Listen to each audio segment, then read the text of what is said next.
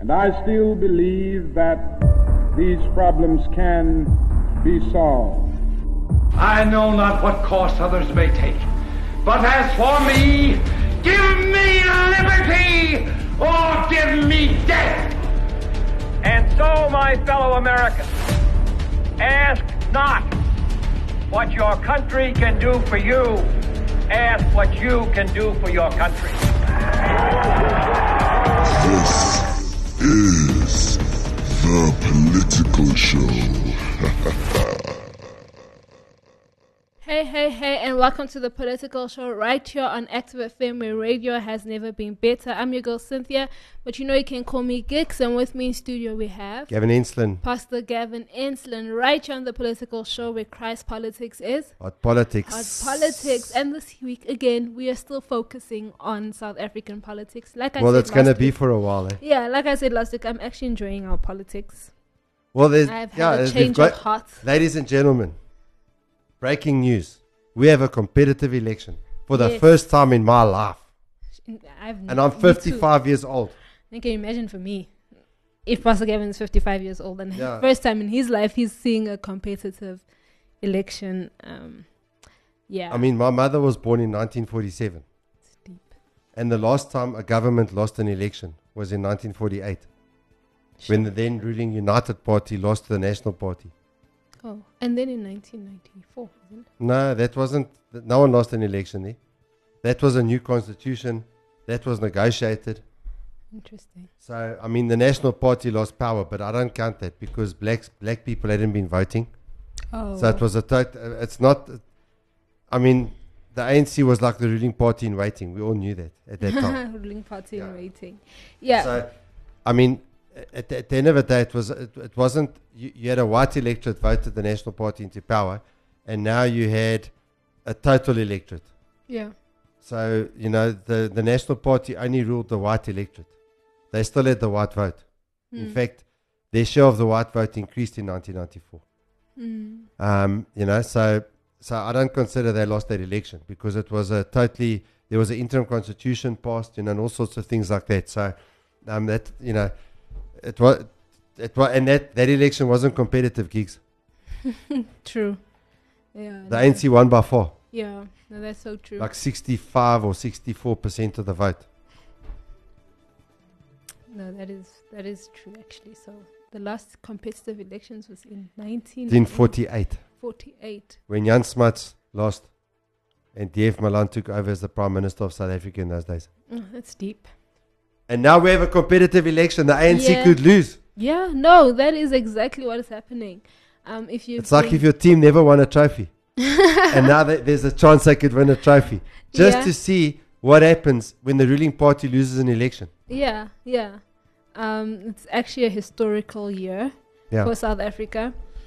Look, 1994 is also historical because we changed constitution. Yes. So, I mean, it was one dispensation to a new one. So that was very historical. I'm not saying it wasn't historical. Yeah, no, it was. But to actually have an election that the ruling party could lose that is a with an existing electorate.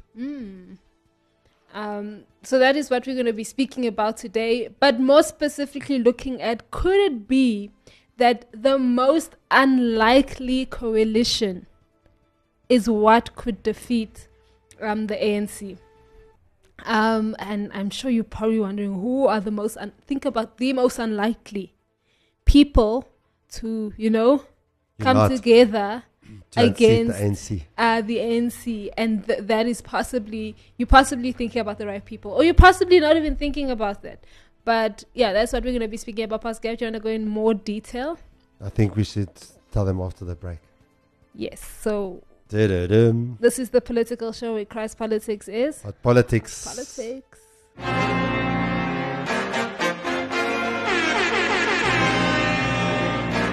Active FM, the Netflix of radio, but better. So we are speaking about the South African elections. And we are looking at specifically an unlikely coalition happening. But before we go into that, we were watching I was watching a YouTube video. And they were basically speaking about... The channel's called Morning Shot. Yes, it's called Morning Shot. And they were speaking about the fact that you are actually, when you look at the polls are not giving us correct figures. Because when you look at the polls, parties like MK are not on the polls. Yeah, so we've done a show recently, am I right? It was last week. With MK. Yeah. That was with the interview with Frans Cronje. Yes. And I think it was a week before. Oh well. Well, we did it. Yes. We know we did it, that's all. Yes. But I know he said they're doing work. So I'm curious to see, what figures they're going to come out with. Yeah. In terms of, the impact that MK is going to have on the election. Yeah. I can't see it's not going to have an impact. Mm-hmm. If I look at the way the ANC is reacting and the ANC supporters are reacting, MK is a threat. Yeah. And that's the party that's tagged to the previous president of the ANC, Jacob Zuma, prior to Cyril Ramaphosa. So, what the Morning Shot channel on YouTube was talking about was a potential coalition between Jacob Zuma and the MK party and Helen Zille, who used to be the leader of the Democratic Alliance. She's still, I think, the federal chair or something of the Democratic Alliance. John Steenhuisen's the leader. And what they were speculating is the possibility that, when all the results are in and things like that, that potentially the DA and MK could come together if they have enough support to form a coalition to unseat the ANC. Yeah. Yeah. And the IFP. Unseat the IFP. And include the IFP in the coalition. Yes. Sorry. Yes. Because I wouldn't see how they'd need the IFP. Yeah. For sure. Yeah. Yeah. So they were basically speaking about this coalition and stuff. And it's actually a very unlikely, like I said, unlikely. If you were up to date with politics when Jacob Zuma was president, Helen Zille and Jacob Zuma didn't see eye to eye in inverted commas and stuff like that. But they also made up very interesting points. We see that obviously they spoke about the fact that Jacob Zuma probably has a lot of there's a lot of tension if he has to deal with the white parties in inverted commas, so like IFP and stuff, because of the way he was treated. Look, that's how the media promoted him. He was promoted as being anti-white. Yeah. But when he was arrested, that drama that happened with him during the lockdowns, with him being arrested and stuff, Helen Zille actually put out an article that was titled "The Jacob Zuma I Came to Know Was Unfailingly Warm and Humane." And I remember that article. Yeah, they also spoke a lot about, and the media never portrayed that. No, and they were like these terrorists, arch enemy, about to go to war. Yes. Yeah. And they actually spoke about the fact that if you look at how the dealings between Jacob Zuma and Helen Zille, you actually see that he respected her as much as there would be a whole lot of. He didn't respect Mmusi Maimane. No. Helen Zille's successor. Yes. So as much as there was a lot of. He went hey. Started laughing in Parliament. Hey. Yeah. So as long as they even did a song. About Jacob Zuma when he's still the president. Yeah. And people are starving and all of us, and Jacob Zuma's response, hey. Yeah, so as much as there was a lot of conflict between the different parties, they actually spoke about the fact that he respected Helen Zille. So that's why they say it's possibly likely that it's going to happen, because they have respect for one another, and they'll probably work together in terms of unseating the ANC. So what are your thoughts on that? I mean, look, Helen Zille was part of the anti-apartheid thing. She was part of the parties that were white parties that were standing up massively on many fronts, against apartheid. She also speaks, I think it's Xhosa, fluent Xhosa, one of the South African black languages. So, looking at her from that perspective, she was also an icon of the whole movement towards liberation from the white community. She was one of the people, that really stood against what the National Party was doing and such. So from that perspective, I've got respect for her. And I also, the media often paints a different picture of her, but I think she's got a love for black people. black South African people as well. Just some of the things that I've seen about her, some of the things I've heard her say. In terms of her positions, you know, the DA's positions, I hate their positions. I hate their positions. And I don't think she'll be a friend of the church. So from that perspective, you know, I've got my misgivings. But as people, I also think there's a difference between them and a lot of the other headline politicians in South Africa. I'm talking about the current president, Cyril Ramaphosa, many of his leadership. I'm talking about Julius Malema, the head of the EFF. I'm talking about the head of the party that she's the chair of, which is John Steenhuisen. I listen to these guys and I can't actually finish listening to him most of the time. The one that speaks the least amount of rubbish, in my view, what I term as rubbish or garbage, if people listen from overseas, would be Julius Malema, but even he speaks rubbish. Jacob Zuma stood against the lockdowns. When none of the other politicians, none of the politicians that I knew of in Parliament were standing against the lockdowns. Jacob Zuma stood against them. Jacob Zuma stood against the vaccine. And I'm sorry, listening to all the things that are going on now with the vaccine, you know, these so-called conspiracy theorists, more and more they've been proved right. Jacob Zuma stood, and I remember he didn't say anything about it, except just before he went to jail, you know, that jail time experience which Helen Ziller wrote about. They asked him, are you vaccinated? He started laughing. Hey. And he said, not yet. And he got up and he left. You understand what I'm saying? And that it was still in the COVID time, obviously, you know, with the lockdowns and all of that. So my entire perspective on Jacob Zuma and Nkosazana Dlamini Zuma, who's his ex-wife. Now he's got a million wives now, but she was the ex-wife. You know, she was his first wife. Yeah. Now they divorced. Yeah. But he was supporting her as the candidate to be a successor for the ANC. Yeah. And Cyril Ramaphosa in 2017 beat her out by about 40 votes. Yeah. If you know what I'm saying. Yeah. So she also was the Minister of Corporate Governance, and she came up with some weird laws about banning smoking. You couldn't sell cigarettes during the lockdown. You couldn't sell alcohol and all of that stuff. But then I heard little things, you know, behind the scenes, and I'm not sure if it's true, but it certainly is the only thing that I heard that made sense to me as to why she would have passed such stupid measures as you're not allowed to sell cigarettes and you're not allowed to sell alcohol. But that she was actually using this to get at the business interests that were behind the lockdown. Oh, wow. Interesting. And that totally changed my perception of her. Now, she was the Minister of Corporate Governance operating under Cyril Ramaphosa. She had the power to draft the legislation the regulations under the state of disaster that the president declared.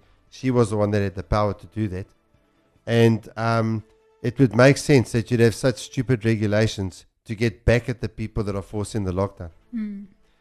So my perception of her and Jacob Zuma changed totally with it. The same as when Donald Trump did his Operation Warp Speed with the vaccine. My perception of him changed dramatically toward the negative. Yeah. My perception of people like Jacob Zuma and Nkosazana Dlamini Zuma changed dramatically towards a positive when they stood against the lockdowns and things like that. So them being the only guys that sort of stood against this lockdown. Now, obviously, Nkosazana Dlamini Zuma couldn't say anything in public. Yeah. Because she was a cabinet minister at the time in Cyril Ramaphosa's cabinet. But she has since resigned from the ANC. So is she going to work with the MK party? We don't know. I haven't heard anything yet. But looking at people like that now, to just have people in Parliament that we know at the time stood against the lockdowns will be a breath of fresh air. Yeah, that's true. That is true. I also think the same thing. And I really believe that South Africa needs a change somehow. Also and it's not just the ANC. Yeah. The political class needs to change. Things need a shake-up, yeah. Yes. Because I'm also one who does not agree with what the DA stands for. I don't agree with their policies. A lot of the policies that they stand for is anti-biblical. Yes. But even they claim to be a party that's all about a free market. But they're not actually. So it's one version. It's maybe, if I can, it's the black socialism of the ANC and the EFF versus the white socialism of the DA. Now, that's not providing me a choice because I don't like socialism. Yeah. And I also don't believe that the average South African, black or white, likes socialism. Yeah. I think South Africans want economic freedom. Yeah. And they want to be allowed to participate in the economy. Yeah. Yeah, no, that's true. And So that's your experience too. yes. They want to be able to create their own businesses. Yes. They want to be able to be the master of their own destiny. Yeah, no, that's true. And let's talk about the fact that what are your thoughts, or why do you think the reason is? Just your opinion. This is an opinion in terms of why MK or the polls are not giving accurate figures. So, for instance, ANC is sitting at 39% nationally. Yeah, that I find hard to. If MK is baked into that polling mix, I could say okay, potentially. Especially in KwaZulu Natal, and KwaZulu Natal is a very big voting bloc, and he's got a lot of support there. So I think that party has got a lot of support there. In Gauteng, in certain areas around Johannesburg, there's also significant support, amongst the where there's high concentration of a Zulu population. So I don't see them as being 39 because there's too many people that I'm talking to that are very unhappy with the ANC. But they're looking at the absolute debacle that's gone on, for example, in the city of Johannesburg. Yeah. With the coalitions here, and it's been a disaster. Yeah. And so they're saying we don't believe coalitions work. Yeah. So that I'm hearing from a lot of people, and I think that's propaganda that has been pushed to say coalitions don't work, and I think it's worked. I think it's been successful. Obviously, is that going to be enough to push people to vote for the ANC? People are very unhappy with the ANC, and so at the moment they're undecided. So, to new political parties out there, if you can get your act together, these voters are winnable. Yeah. Especially the young ones. But I don't know. Do you think the ANC is at 39%? Is this nationwide? Yeah, national. Nationally? Yeah. Without the MK? I think they've left the MK out because the MK is a very credible threat to the ANC. Yeah, I feel like the MK is close to 10%, somewhere there. Maybe 6%, somewhere there. Yeah, I wouldn't. But I mean, how big would they be in KwaZulu Natal? That's also the other thing. Yeah. Okay, so there's two polls here. I don't know how different they are because they both say national. But there's one that has ANC at 40.5%, and then there's one that has ANC at 38.5%. Who are those polls? This is from Business Tech. No, but I mean, do they cite to the polls or the two polls? An Ipsos study. Okay, and the other one? It's also an Ipsos study. Both? Yeah. So why is the difference? 39 is maybe the one was last week and the other one's this week or something? Probably. So they're saying the ANC is 40%. And then what are the other parties? Then the DA is at 20.5. EFF is 19.6. 19. Yeah. And then IFP is at 4.9. Then Action SA is at 4.3. Then FF Plus is at 2.1. Action SA is at 1.5. ACDP is 1%. And other parties 5.6. But can I just tell you something? For as long as I can remember, they're saying is that 20% of the vote. Yeah. Are you seeing that on the streets? No. I have not. Heard of EFF in such a long time.